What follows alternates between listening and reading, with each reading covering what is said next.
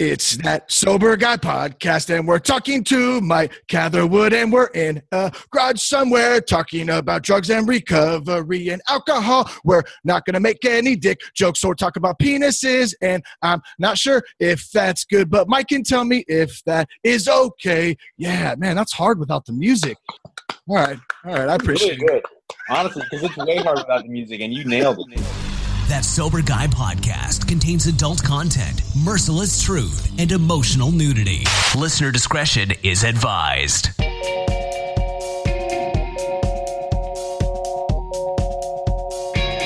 Yo, what's up? Thank you for tuning in today. Thanks to Humans for bringing us in. Thanks to you for supporting the show. I'm Shane Raymer, and you're listening to That Sober Guy podcast, where we talk about drugs, alcohol, recovery, and more. We also like to think we help some people stay sober. Today we're talking with Mike Catherwood, and Mike's also known as Psycho Mike, and has worked at K-Rock on the Kevin and Bean Show, and also was the co-host of Loveline with Dr. Drew from 2010 to 2016. Mike's a regular contributor on the Jason Ellis Show, and he also hosts his own podcast called Swole Patrol with Dr. Drew, which is a comprehensive and unflinching look at the world of health and fitness. And it's also one of my favorite new podcasts, and I highly recommend checking it out. Some fun stuff on there. Most importantly, Mike has over 15 years in recovery from addiction, and we're going to get into all that good stuff today. And before we get to Mike, be sure to check us out at thatsoberguy.com. You can also connect with us on Instagram at @RealThatSoberGuy and on Twitter at Shane Raymer. Now, finding the right treatment for addiction and mental health illness, it can be tough. That's why Sober Guy, we've continued to partner with Foundations Recovery Network. Foundation stays true to their mission and holds high ethical standards while providing treatment in their nationwide network of residential and outpatient programs. They have individualized treatment plans, and they're focused on creating lifetime relationships for long-term recovery. And they've built the leading research and outcomes program to study and improve how we're fulfilling this commitment for each patient, their loved ones, and their families. They're great people. We've been doing Foundations conferences and working with Foundations for just over 3 years now, and we really have a great relationship with them. They're really good people, and they really do care. So if you need help, you can go to foundationshelp.com/soberguy, or you can call 833-81-SOBER. That's 833-81-SOBER, and you can talk with an admissions coordinator about treatment options. As this goes live, we got a live show coming up at the Hollywood Improv. It's January 20th. That's this Sunday. We're super pumped about that. We have Darren Prince there, John Henson. We have some more guests. Mark Saratella is going to do a little bit of stand-up, and we're going to talk about recovery. We're going to have a good time doing it, and we're going to have some fun. So if you want some tickets to that, you can go to thatsoberguy.com/live shows, or you can also go straight to the Improv site. That's improv.com/Hollywood and get your tickets there. All right, Mike Catherwood, man, I really appreciate you taking some time with us today, my friend. And I know you've had a long day, and so you're back on some podcast action, man. I appreciate it, man. It's my pleasure, man.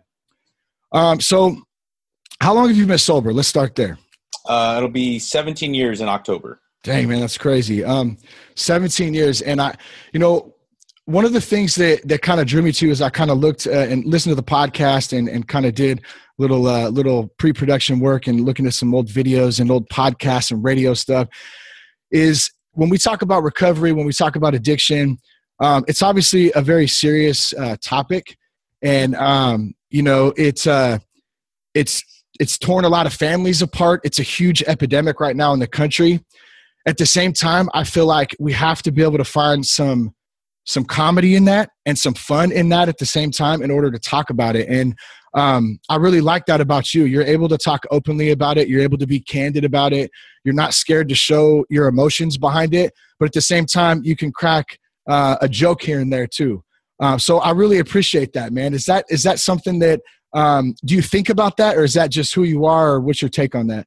And I mean, I haven't put much thought into it, but I definitely think that it's just naturally part of who I am. I mean, to be honest, it comes from insecurity. That was always like a defense mechanism, is that, in an uncomfortable situation, whenever things got awkward, there was always that kind of go-to. And even even in a way, you said that I was capable of opening up and showing my emotions, and to an extent that's true. But also, I think that a lot of times I hide behind that the kind of veneer of comedy, because it makes things so much more easy to deal with, I think, for everybody involved. To an extent, obviously, you don't want to be tasteless in dealing with something serious. You don't want to make insulting comedy when dealing with something serious. But I always think back to I'm from LA here, and back when the Rams were first from LA, they had a season where they lost every game, and they were talking to the coach at the end of the final game, and they had literally lost every single game, and he said that all we can do in the locker room is laugh, because if we try to deal with this head on and just take it at face value without giving any comedy to this, it's far too heartbreaking. Yeah, there's no upside, so you had to kind of poke holes in it and just laugh at yourself, because I think recovery is something to take very, very seriously, but through the process you're making a big mistake if you take yourself too seriously, because I think a lot of addicts and alcoholics, and tell me if you agree, we suffer from that. During the time of our use and abuse, we were taking ourselves far too seriously. And then you get into recovery, in that pink cloud at the beginning, you feel so special. You feel like you're the only one who's doing this. And it's such an amazing, tremendous achievement that only you are doing. And it's important to kind of humble yourself. And the healthiest way to do that, I think, is with comedy. Yeah, it's funny you say that, man. Like so there's two things. One of my favorite things I've heard, and I was actually just talking with somebody about this earlier, Rule 62, don't take yourself so damn serious. And when I first heard that, I was like, man, that kind of rings true to me, because I was the same way. Like everything I did, I can remember even back being a kid, like everything I did, I took it really serious, and I was really, really hard on myself if I didn't live up to whatever that expectation was, whether it was that my dad set for me or that I set for myself or whatever. And I really became like a professional of kicking my own ass almost, and being really, really hard on myself. And it's been great. Like since I got sober and started working a program, I, learned about myself, and I've continued to work on that. I can take things a little bit lighter now and not be so uptight all the time. Right. Yeah. I mean, especially because the reality is like I said, even though you don't want to take yourself too seriously, you got to take recovery seriously, because it's going to kick your ass periodically. And if you're so rigid about things, if you're so unbelievably uptight, that's when you set yourself up for tailspins. You got to just recognize that you're one of 6 billion. We're not these special snowflakes, and everybody has problems, and you just deal with them as they come. And it's a great way, I think, to keep things in perspective, if you can kind of just laugh at yourself a little bit. Yeah, my buddy Chris, he goes, "You're unique, just like everyone else." Right. Yeah, we're all unique, but we're all still unique people. Yeah. So if we back up 17, 18, 19 years, I mean, explain to us a little bit about what that addiction looked like for you. Like what was an average day in the last year leading up to when you got sober? The last year it got particularly dark. I mean, I think like with everyone, there's not like this graph where things go up and down and up, and it's a progression of just getting darker and darker and darker. Yeah. And towards the end, it was very dark. I grew up here in Los Angeles, and I moved to the East Coast, and I had quickly befriended another cocaine addict who was this wealthy guy. He was much older than me. At the time, especially, I was only 19, 20 years old. And he just loved to get high and do nothing. And I adopted that lifestyle, and it was great. And I was broke. I had nothing going for me, but he was willing to supply this endless stream of drugs.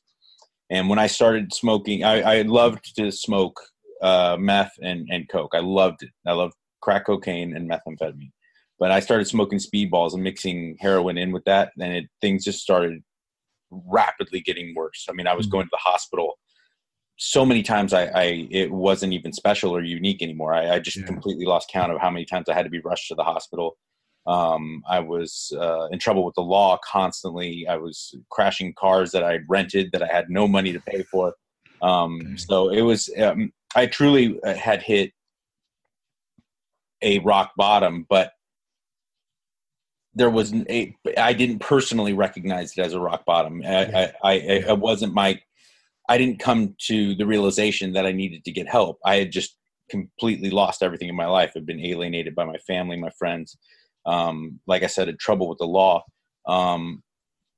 But I didn't kind of come to grips with the fact that I needed to do something about it until about 6 months to a year later, after living in the East Coast. I moved back to LA because, like I said, I had nothing going for me. I had no money and no job and no anything.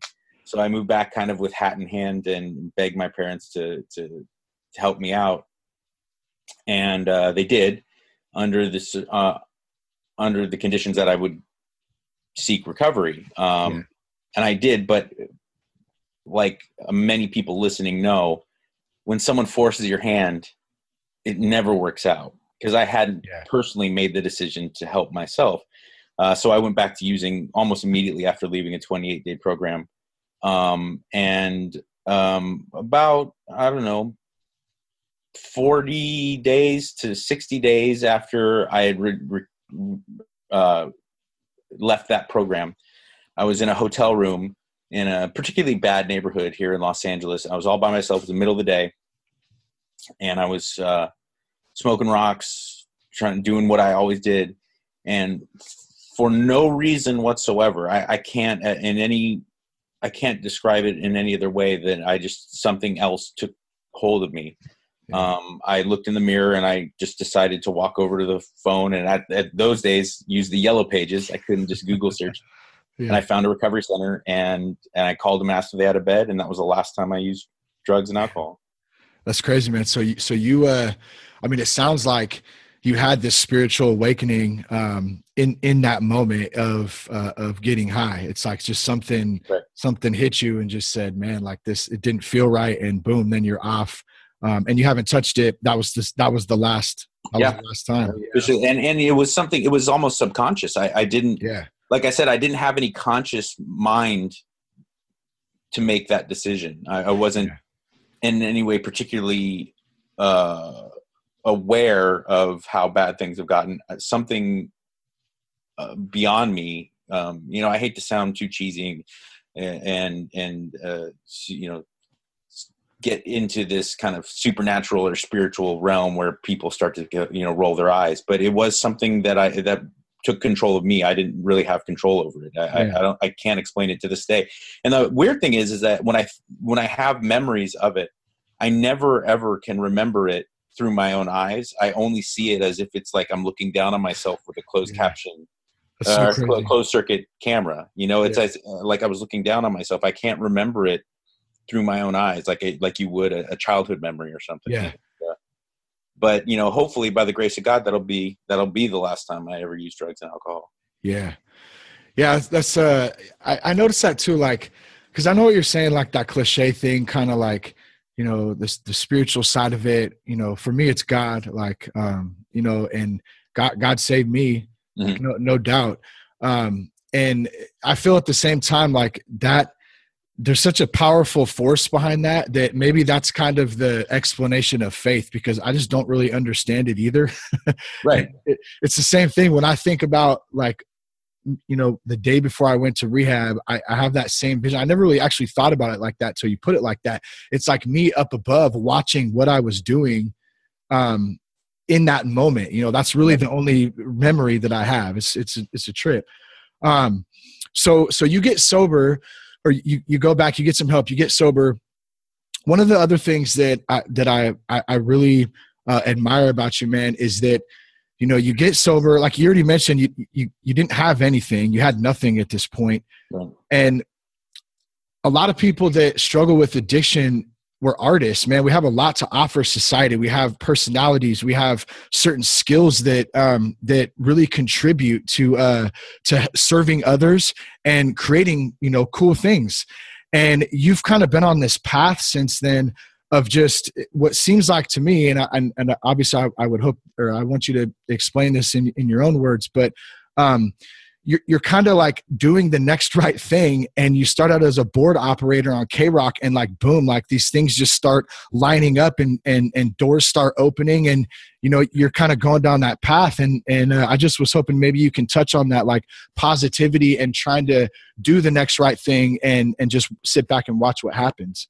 Yeah, I mean, I thank you for saying that. I mean, it did work out in such a serendipitous way. I fell into the radio industry. I wanted to be a rock star, and I got a job at a radio station at the absolute lowest entry-level job you could. I got a job there as a side gig, you know, to pay the bills when I went out on this venture to try to become the next Dave Grohl or something. Yeah.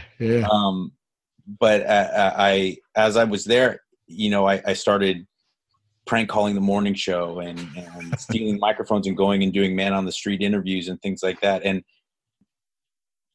in a way, it was like a lot of the naivete of being so young. I didn't realize how wacky a lot of this stuff was because I was young and I didn't care. Yeah, you were having fun, slinging hot Cheetos.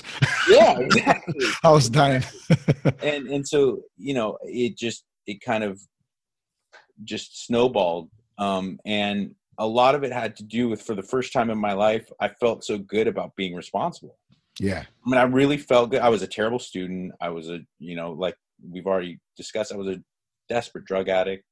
And you know, I was an athlete in high school and stuff, but I wasn't by any means like someone who flirted with the idea of being a college athlete or a pro. I mean, I was always very ordinary, and I never was really good at anything. So it felt so good to have people, even at that entry level, it just felt so good to have people say, "Oh, you're doing a really good job," and know that I was working hard for something and showing up and I was accountable, and all these things that a lot of people discover when they're much younger.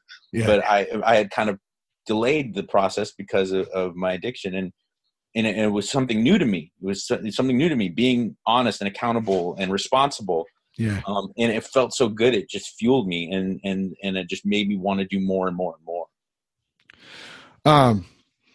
So if we kind of transition into, well, shoot, I mean, you did K-Rock, that ran into Loveline, right? Was Loveline next? And I thought Loveline was cool. It seemed like for your role in Loveline, where, you know, you got to have fun, but you also got to represent, you know, from an addict's point of view and talk about that. Like, did you enjoy that gig on there? I absolutely loved it. I absolutely loved every second of it. I mean, the idea of, a lot of it was, you know, silly, entertaining kind of sex calls, you know, from high school kids, which is great. It was fun and it made for great radio. Yeah. But there was always that one call every night where I knew I was talking to a 17-year-old me. Yeah. And I knew it. And maybe it didn't have any effect, but maybe I always had that in the back of my mind that potentially, even if it was just one kid that could hear someone speak to them, and it wasn't just another adult kind of talking down to them. And it was like, you know, where you roll your eyes. Every kid deals with the adult saying, if I knew then what I knew now, I wouldn't be doing what you're doing. But I felt like there was always those opportunities to really get through to someone and say, like, I totally understand what you're going through, and I totally understand why you want to do the things you're doing. Yeah. I'm just letting you know, like, you really, really can throw your life away. Yeah. And so, I mean, there was that feeling, because look, when you're in radio, in morning radio especially, but, you know, with Loveline, yes, it's an advice show. And yes, I was sitting next to a physician and who's probably one of the most well-regarded authorities on addiction medicine, you know, in Dr. Drew. But it's entertainment. At the end, the whole point of that show is to get ratings and it's entertainment, like anything. So a lot of times when you are in the entertainment industry, you become aware of the fact that what you do is superficial. You know, I'm not fighting for our freedom. I'm not curing cancer. You're telling jokes and fooling around and getting paid for it. And so to be able to inject every once in a while, to inject something that really did make a difference and matter, it was awesome, you know? Yeah. Yeah. That's cool, man. I think that's a good point too. You know, I try to always keep that in mind. I love our veterans. Like we have a course that we do, that's like a early sobriety course. And, you know, I always give it out to all veterans, like whoever wants it, you know, like, here you go. Cause I mean that, like what we do, like I'll bitch and complain about a day one day. Oh, I had this day, I had that day. Like at the end of the day, my day is pretty damn good. Like no matter what, you know, and it's always important for me to keep that in perspective, you know, as much as I can, hopefully every day, but you know, we all have our days. So if we kind of talk about today, you know, cause kind of what you're referring to there with the Love Line and maybe the 17-year-old, you're getting to speak to someone is really service work and giving back. And that's a lot, you know, a big part of recovery. What do you do today? Like I know you work out a lot. I know you're, you know, obviously Swole Patrol, you guys talk about that a lot, you know, and you get into the health and fitness and, how much of that is a part of your recovery and staying sober and just trying to be a healthy man, like to provide for, you know, your kids or your wife and just be a good person all around, but stay healthy and fit? Yeah, it's a big part because I mean, I definitely look at the human as a comprehensive unit, and you can't be mentally healthy, spiritually healthy without being physically healthy. And all three of them kind of come together. And if anything, you know, I definitely get more complacent and lethargic with the mental aspect of it.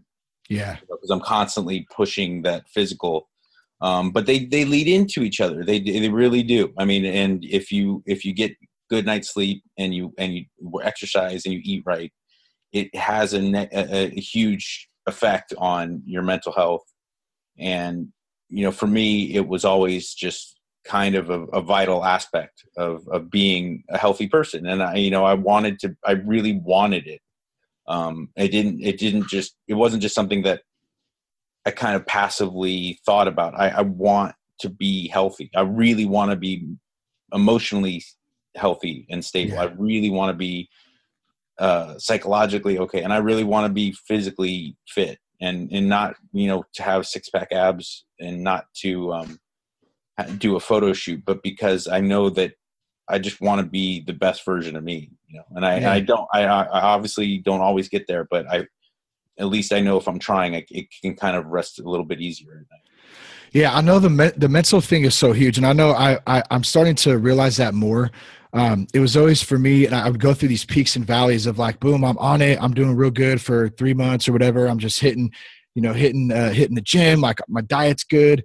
And then like, boom, fall off real quick. And the more I realize like how much about it is mental, I think that when I kind of frame it up like that, it makes it that much easier for me to get my butt out of bed in the morning. You know what I mean? And get to the gym or get on a run or even a walk. Man, I walk a lot. Like I'll walk my dog, and that I do actually a lot of my prayer and meditation time when I'm walking, you know, instead of just sitting there. And that's a really good point for me to kick back and just kind of drop in and get on that wavelength. I hear from a lot of people, I don't have time. I'm so busy. I'm this and that. I have this and that. Dude, you have like, I don't know how many projects you're working on. I'm sure it's a ton. How do you like find time? Like what's a tip for someone out there listening who's like, I don't have time for that? Like, how do you kind of make things happen? Well, the reality is it's like you do have time, because I'm a busy guy, but I'm nowhere near as busy as Dr. Drew. And Dr. Drew works out every damn day. And it's a matter of it. If you replace I don't have time with it just doesn't mean that much, doesn't matter that much to me. Yeah. You'll really change your perspective, because that's the reality of it. Is like if it mattered a lot to you, you'd make the time. And being the best version of myself, you know, and it's certainly that the desire to be the best version of myself has kicked up a notch since I became a father. Yeah. For me, it just matters a whole lot. And so I find the time, and sometimes that means waking up super early. I mean, sometimes I have to hit the gym at 5:30 in the morning, and so be it. You know, I I definitely feel better about myself, and I feel like I think more clearly. And it's energy begets energy, and good decisions beget good decisions. If you really, the more you start voluntarily exposing yourself to discomfort for the sake of becoming better, the more you find yourself doing it in all the aspects of your life. Yeah, dude, congratulations on becoming a dad too. It's pretty, dude, it's so cool. Like my kids changed my life. I have an 8-year-old and a 4-year-old, and yeah, I know it's crazy at my house right now. Yeah, like my daughter's like really sweet, and like, you know, she's kind of got that good attitude like her mom. She doesn't take any crap, and like my son like looks at his butthole in the mirror. Like that's like the reality of it, you know, just like the boy and the girl. So it's pretty funny, man. But those people who out there who like to push the notion that there's no difference between men and women, they clearly have not had children. No, exactly. Because you recognize very early that little boys are a whole lot different than little girls. Totally, man. He's like he's so easy, and I love her so much, but she is complicated. Yes, as women are. You know, yeah, exactly. We are simple, dumb animals, us men. Pretty much. We're a lot less curious. We're a lot less intellectually curious than women are. And I know my daughter's 4 years old, and she is already has such a much more complex makeup than I do. Yeah, dude. They keep us on our toes though, for sure. I mean, I know that. You know, and the other thing with the kids is like, you know, I came from a pretty jacked up home life growing up, and like one thing I'm so proud of is that like I broke that cycle. You know what I mean? Like I broke like that, like my kids will never see that, you know, that cycle of addiction and alcohol and all that crap, you know, that I was exposed to growing up. And that's, I mean, if that's a big win in itself, you know, that sure. Like, and I'm sure like for your daughter, like she probably looks up to you, like you're Superman, you know, you're healthy, you know, so you want to stay fit, I guess is what I'm getting at. And it's such a big part of just overall health and wellness, but let alone for people in recovery. Yeah. And I, you know, I know it's not for everybody. I know it's not for everybody, but I felt like martial arts has even taken that to the next level for me, is where health and fitness took me to point A. Point B was discovering martial arts, because it forced me to be a lot more introspective. You know, it through physical movement, there was the challenge of an opponent, which brought on so much more, because even though there was another man standing in front of me, it was really about the personal challenge of how far I could push myself. Yeah. And also understanding discipline and that ever important notion of humility in recovery. You know, you get reminded very quickly on the mats that, you know, you got to be humble and that you're not Superman. You know, as much as my daughter makes me feel like Superman, I get out there and get my ass handed to me, and I get reminded very quickly you're not. Well, you got to deal with that. And I'm not in martial arts or anything, but of course I've listened to a lot of guys, you know, talk about it. The injury aspect of that, especially at our age, like, you know, late 30s, early 40s is got to be, you know, you're constantly dealing with that, a nagging shoulder or a joint on your knee or something like that. I mean, that our bodies aren't the same as they were back when we were, you know, in our 20s or whatever. No, and I have no argument to the contrary. I'm always hurt. Yeah, you just deal with it. Yeah. So I have a favor to ask you actually. So one of my favorite parts of Swole Patrol is the intro, bro, and I'm asking for your permission to do my best a cappella Swole Patrol sober guy intro. I could pull it off. I mean, I think I'd be willing to do it. I just don't know how high quality it would be, you know, given without that. A lot of it is like I have to have the music, because then I've told Dr. Drew a lot of times, he'd be like, "How much thought did you put into that?" I go, 0. The music goes, and I'm like, "Oh crap!" and I just start kind of flowing. So I think without the music, I'd be remiss in my duties, and I wouldn't be able to put together. How about can I do it? Absolutely. So I bequeath to you. Okay, perfect. The ability with zero anger or bitterness, you can start doing all the musical intros to the Sober Guy podcast that you want to do, and I with open arms say, you, sir. All right. I appreciate that. I just want to do one at least right now, though. Please. Okay, here we go. All right, here we go. My best attempt at it. It's that Sober Guy podcast, and we're talking to Mike Catherwood, and we're in a garage somewhere talking about drugs and recovery and alcohol. We're not going to make any dick jokes or talk about penises, and I'm not sure if that's good, but Mike can tell me if that is okay. Yeah, man, that's hard without the music. Shit. All right, I appreciate it. Honestly, because it's way hard without the music, and you nailed it. Oh man, yeah. When I first heard that, bro, I was in tears. I think the first one I heard was with Chris Bell. I go, man, that's so genius right there. Just nice and fun and easy, man. I love it.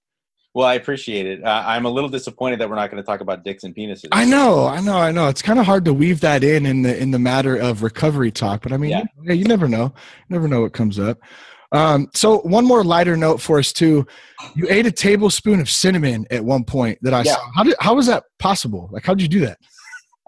I don't know. I saw so many people fail at that quote unquote challenge, a cinnamon challenge. Yeah. I don't know why it wasn't that hard. I mean, it definitely takes patience. You can't just try and swallow it immediately because you will gag. Yeah.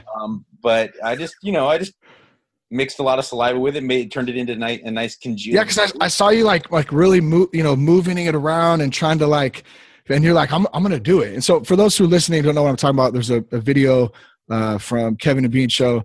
And Mike people had failed before you were, I don't know how many people had tried it, but there was many, and you finally actually swallowed a tablespoon of cinnamon and made it happen. And then, because I guess it's supposedly really hard. I mean, a lot of people do this quote unquote challenge and they fail, but I don't know. I guess that's one of my incredibly useless talents is that I can swallow cinnamon.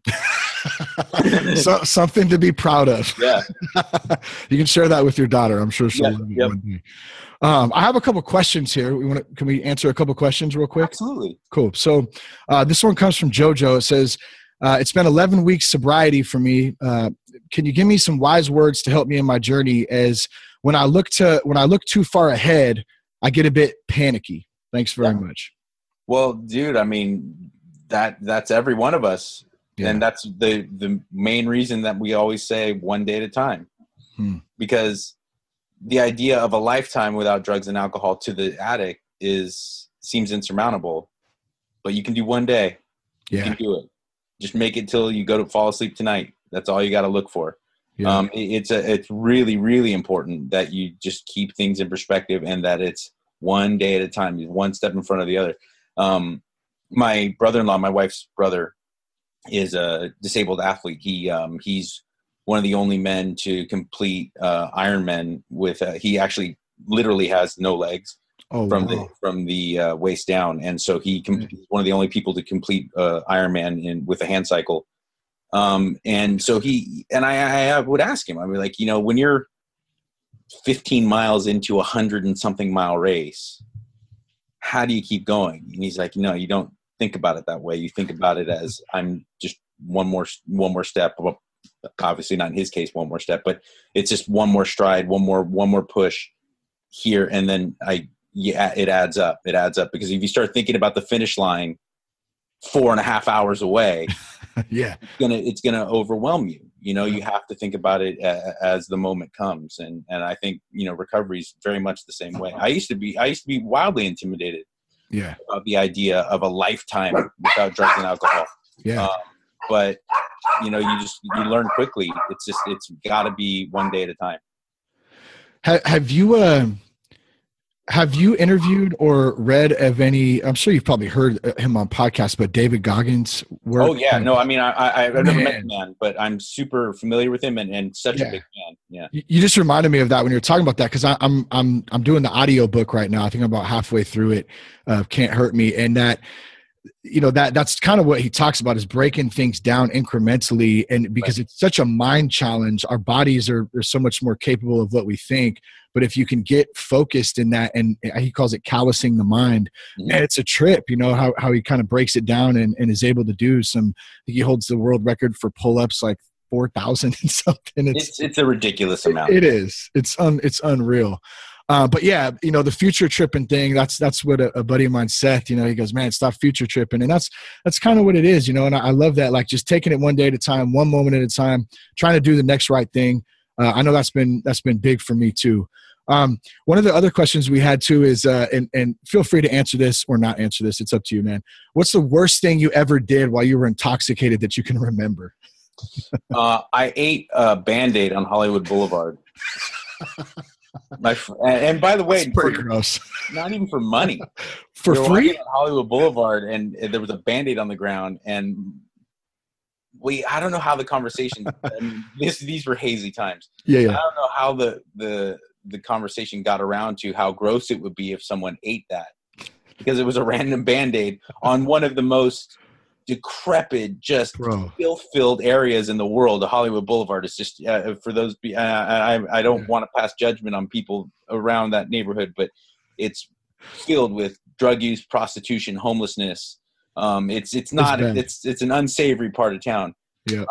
So I did it. I popped it in my mouth and I swallowed it, and luckily I'm disease-free. But that was easily the dumbest, grossest thing I did. That's a pretty good dare too. Like you're just walking by and you're like, hey, I dare you to eat that. You're like, okay. That's good, man. Oh man, well, dude, I appreciate again getting back to the difference. Oh yeah, go ahead. And women. Yeah. Oh yeah. Right. Again, getting back to the difference between men and women. Yeah, totally. There's no group of girls that are like, hey, would you eat that Band-Aid? Yeah, we're just complete morons sometimes, man. Just like a steak. I want some loving from my wife, and maybe some good sleep, and I'm pretty much happy for very content. My life. Yeah. Yeah, man. I appreciate you, man. I don't want to take too much of your time today. I admire the show, man. We'll put all the show links in the show notes here. And if we left with this, to anyone out there struggling, you've already given us some good tips, some good advice, and I appreciate you sharing a bit of your story too. But what would you say someone out there right now who's struggling, who just doesn't know, where to turn to, what to do? What advice would you give them? Like that you're worth it. I know what it's like to be a zero. I know what it's like to feel like there's absolutely no point to being on earth. And I had absolutely zero light at the end of my tunnel. And I know what that feels like. And I can sympathize and I can empathize with you if you're out there and you just feel like there's no point in going further and that you're not worth it. But the reality is that you are. No matter who you are listening to this, you are definitely worth it. And that you can, without a doubt, you can piece your life together and make a happy and fulfilling life. Yeah, that's good, man. Mike Catherwood, everybody. Thank you so much, Mike, for coming on That Sober Guy podcast, man. I appreciate it. It really was my pleasure, dude. Check us out at thatsoberguy.com. You can connect with us on Instagram at RealThatSoberGuy, at Shane Raymer on Twitter. Peace, love, and respect. I love you guys. Thanks so much for the support, and keep your blood clean. So keep my head on straight. I've been trying to keep my head on straight. You still say that I don't know anything about you. Oh, I don't know anything about you, but I know what you do in the back room. And you still say that I don't know anything about you. Oh, I don't know anything about you, but I know what you do in the back.